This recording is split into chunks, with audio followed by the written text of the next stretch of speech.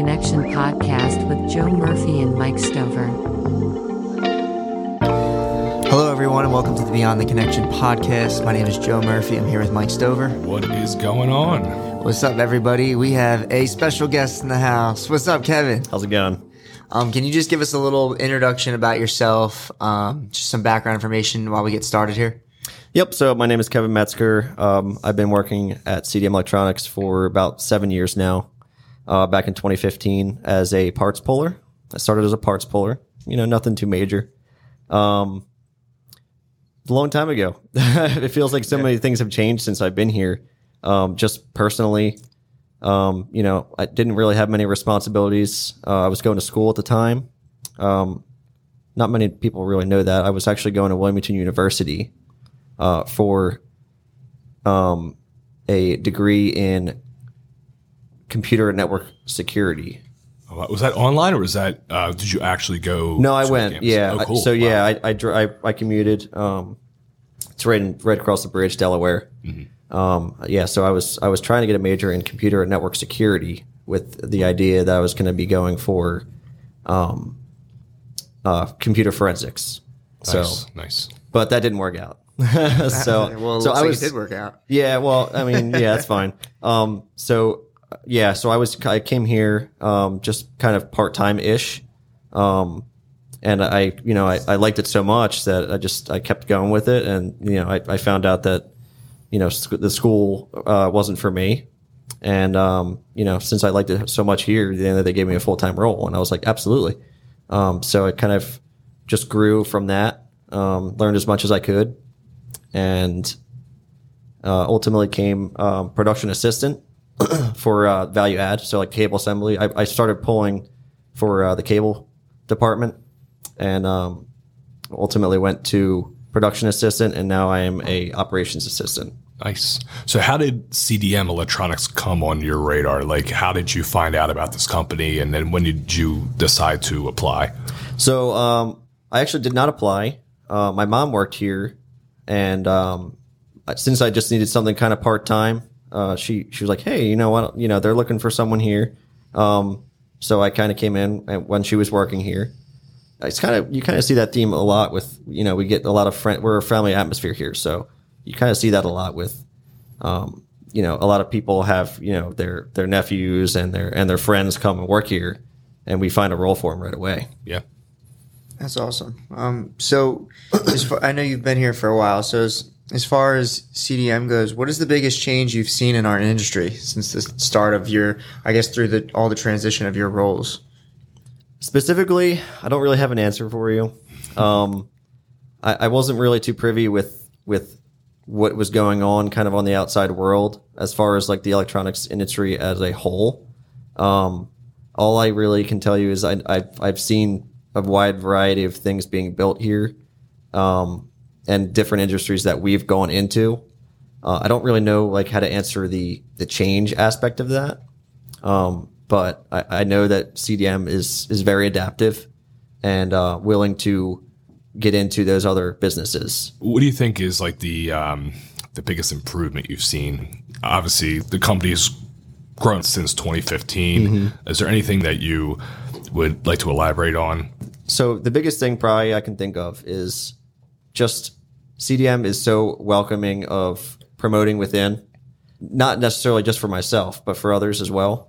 So we've had a few people kind of, climb the ranks in their roles. And I think the opportunity is great since it's, a private small business for anybody coming in to learn and grow with CDM. It's nice to have an owner be willing to let our jobs become easier in a way. So like equipment, there's no issue with getting equipment in there to make the jobs easier. And he's always willing to help us out there. I know that for a fact, probably the biggest improvement change we've had here was that we added a machine shop. That's probably the biggest thing. I can't really speak too much of the specifics on that, but we've gotten some really amazing machinery next door at 110. That's significantly improved our capabilities as a manufacturer. So, what are some of the benefits as far as having a machine shop from my experience, not having to go out to another supplier to get something done.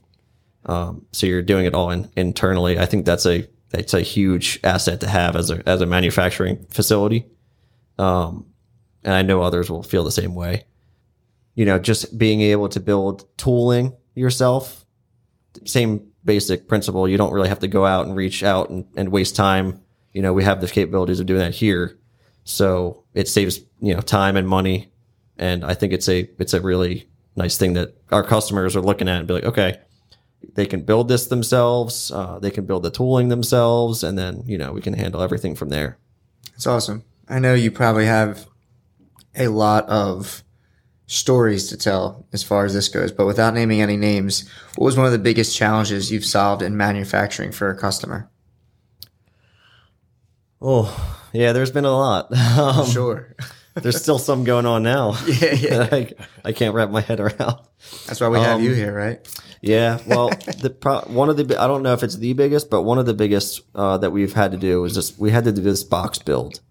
We built one like we're supposed to do. We build one start to finish, generate an instruction and a plan, and then you continue with the production. These things were on such a time crunch that we almost had to throw everybody on it.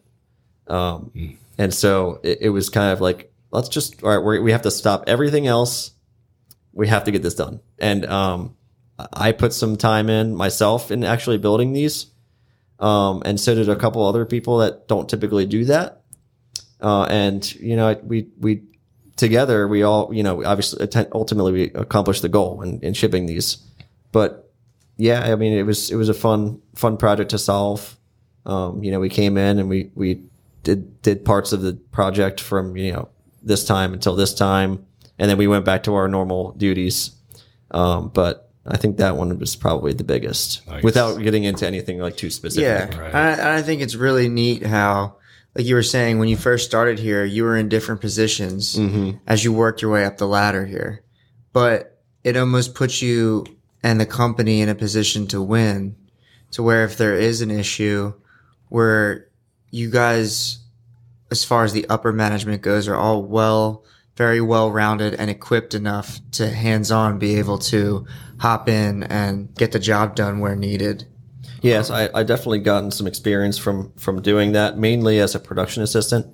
My whole MO out there is just to, kind of set everybody up for success so that we don't have to worry about, I'm not putting too much on you. I'm going to take part of my day to help you guys out so that we can just do it together. And I think that helps a lot, but I also think it helps a lot that everybody's willing to, go the extra mile for you. Like I said, I started as a parts puller, and there's, operation is mainly composed of the production personnel who build the assemblies. I didn't start building anything. I think I may have done a couple of small kit jobs, if you will. So you just put a bunch of cables and parts into a bag and you seal it up, and you send that out. Nothing too major early on, but as I grew, ultimately I almost forced myself to learning certain things to help people out. And part of that was, aspects of the builds themselves. Yeah. Getting back to the box build project you had, how many, just out of curiosity, how many did you guys have to put together? I think there was 200 of them. Wow. And it doesn't really sound like a lot. I mean, we built we built more cables than that. Right. We built thousands of cables before. There was one job where we built 3,000 assemblies. I mean, they were RF assemblies, so it's not like anything major, but it was still a large quantity. Yeah. But this particular build, it took so long to get it from start to finish because there were so many different stages. I think that was probably the biggest thing. Wow. I know we talked about obstacles or challenges on like a crazy time that's going on, like you said right now. But when that's not happening on just a normal daily basis, what is your routine like as far as your role goes? When you come into work, what does your day kind of look like? Well, I haven't really had that since this new role has come to me. That's a good thing, right? So, I mean, it's obviously, yes, it's obviously a good thing that, CDM is busy. We want to keep the orders rolling in so that we can obviously build them out and ship them out. You don't really ever want to come to a time where you're not building anything. But if let's just say, we get to that point where it's like, oh, we're not screaming for everything. My routine would be you come in, we have this work in progress report that comes out at the beginning of each day. You take a look at that with a coffee. Yep. And then you roll down and you check the dates of everything. You plan what's going to be happening that next week or so with each operator, taking a look at, when they're going to be here. Are they going to be here? Are they going to be able to do it? Are they even able to do this job? Because we have all different skill sets on the floor. So that's a big factor. And then probably the next thing would be check in on everybody. I think it's important as far as my responsibility to just talk to every operator in the beginning of the day. And I think that helps them not only understand that you're watching what jobs they're doing and you care about what jobs they're doing, but also, that you're there if they need you. So I try to make that a part of my day. Of course, lunchtime is a nice part of the day. Always nice. You gotta take the break, man. So yeah, I usually have a coffee when I come in, open the whip up, take a look at all that. People are rolling in, asking questions, have small issues, try to resolve them in a timely manner while also trying to get my work done. During those days where we probably aren't going to be busy, which, like I said, haven't had any of them yet, but hopefully on the horizon. I'll be answering sales questions, hey, when are we going to be able to get this job done? Can we pull this in? Stuff like that. I do RMAs, which are return material authorizations. So I'll give the salesperson the RMA number. That's for a defective product. So like if we send something out that, the label is upside down, they're like, oh, okay, we need an RMA. So I give them that. Then they ship it back. Then when it does come back, we'll resolve it and ship it back out. So that's part of my day. Usually around 10 o'clock, I have another coffee. Got to re-up on that. Two. I'm up to 2. I know. Let's not make it 3. Yeah. Please. Yeah, man. And then, lunch rolls around and you enjoy that. And then usually the afternoon is when we really kind of focus in and pace up on all the shipments. Mm-hmm. So as a production assistant, my previous role, that was my main responsibility, was just, making sure we get all this stuff out of here. But now it's more just kind of making sure that those things go out. Just having an extra set of eyes on it. Communication in between the quality department, the test department, and sales. Just making sure everything's going smoothly. If they have any questions, try to resolve them for them. All little things, but they do add up to be a lot. I'm sure. I've actually experienced seeing you in action back there quite a few times, and I'm impressed, man, every time. I mean, you're a rock star back there, seriously. It's a lot, but cool. It keeps me honest, it keeps me busy, and I'm glad to do it. Yeah, cool. And it's fun. That's awesome, man. I guess besides the machine shop capabilities, what do you think is the biggest production capability that CDM has to offer that you want people to know about? I think that CDM is pretty versatile with their cable set. Like just speaking cable assembly, because that's kind of where my limitations are. We have a lot of versatilities. Mainly, our bread and butter is RF assemblies, obviously, but I think we can build anything. Any kind of cable assembly, I think we can handle. There could be molded assemblies that we can take care of. Any kind of circular connector installed.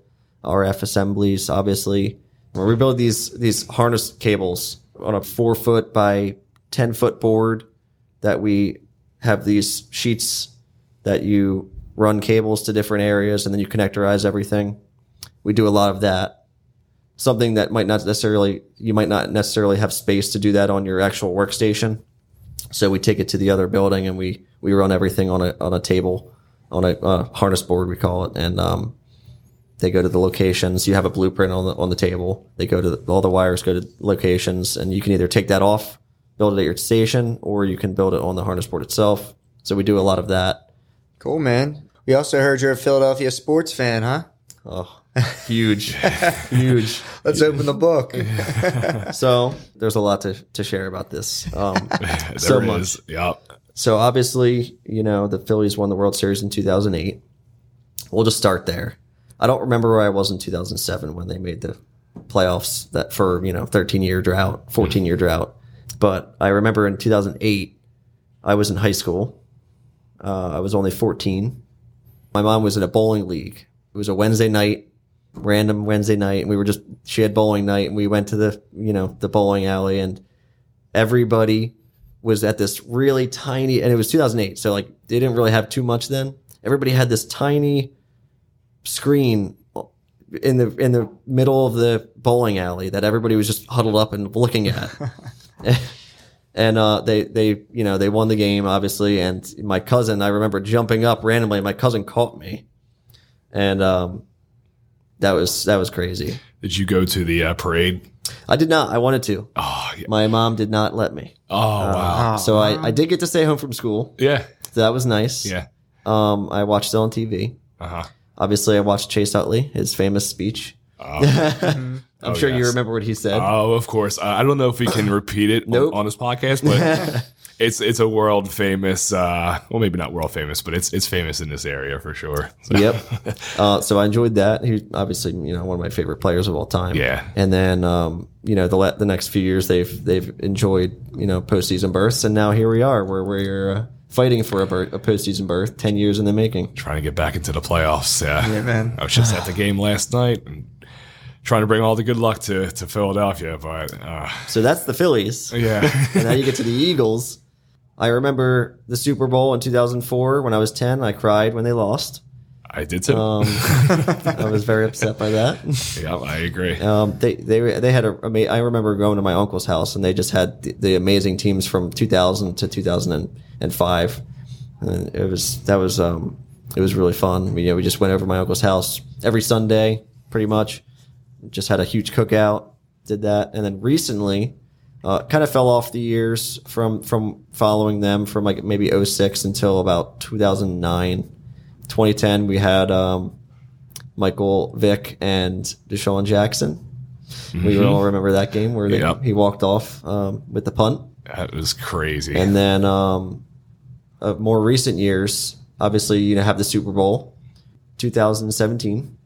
Where I had my first daughter. She was 2 months old when they won that. I'm married. I have 2 girls. That's awesome. And that whole season was just extraordinarily special. After Jake Elliott kicked the 61-yarder against the Giants, we started stacking these. That year, Bud Light had a special Eagles can. Mm-hmm. So they were fully green. It was really cool. It was a special that year. So we started stacking those cans in my dad's basement. And after that win, and it got almost up to the ceiling because they had so many wins that year. And then they obviously won the Super Bowl. And the last couple of years have been okay. But, yeah. I just love watching them. I love watching them in the Phillies. Yeah, it's hard to miss an Eagles game. It's like they're, at this point, climbing the ladder back up to try to get there again. So only time will tell. If you're looking for something that's affordable overall, I would say Phillies games are great to go to, especially with the nice weather. And also for this year, at least, you can probably get Flyers tickets for next to nothing. And they actually might have to pay us to go to games. Oh, that's funny. That's too funny. That's so wrong. I know. But once again, Kevin, thanks so much for coming on the show. We really appreciate it. Of course, we'd love to have you back down the road. And once again, this is Joe Murphy and Mike Stover with the Beyond a Connection podcast, signing off. Thanks, guys. Thanks, man. Thank you. CDM's Beyond the Connection podcast is brought to you by our technical team here at our global headquarters in Turnersville, New Jersey.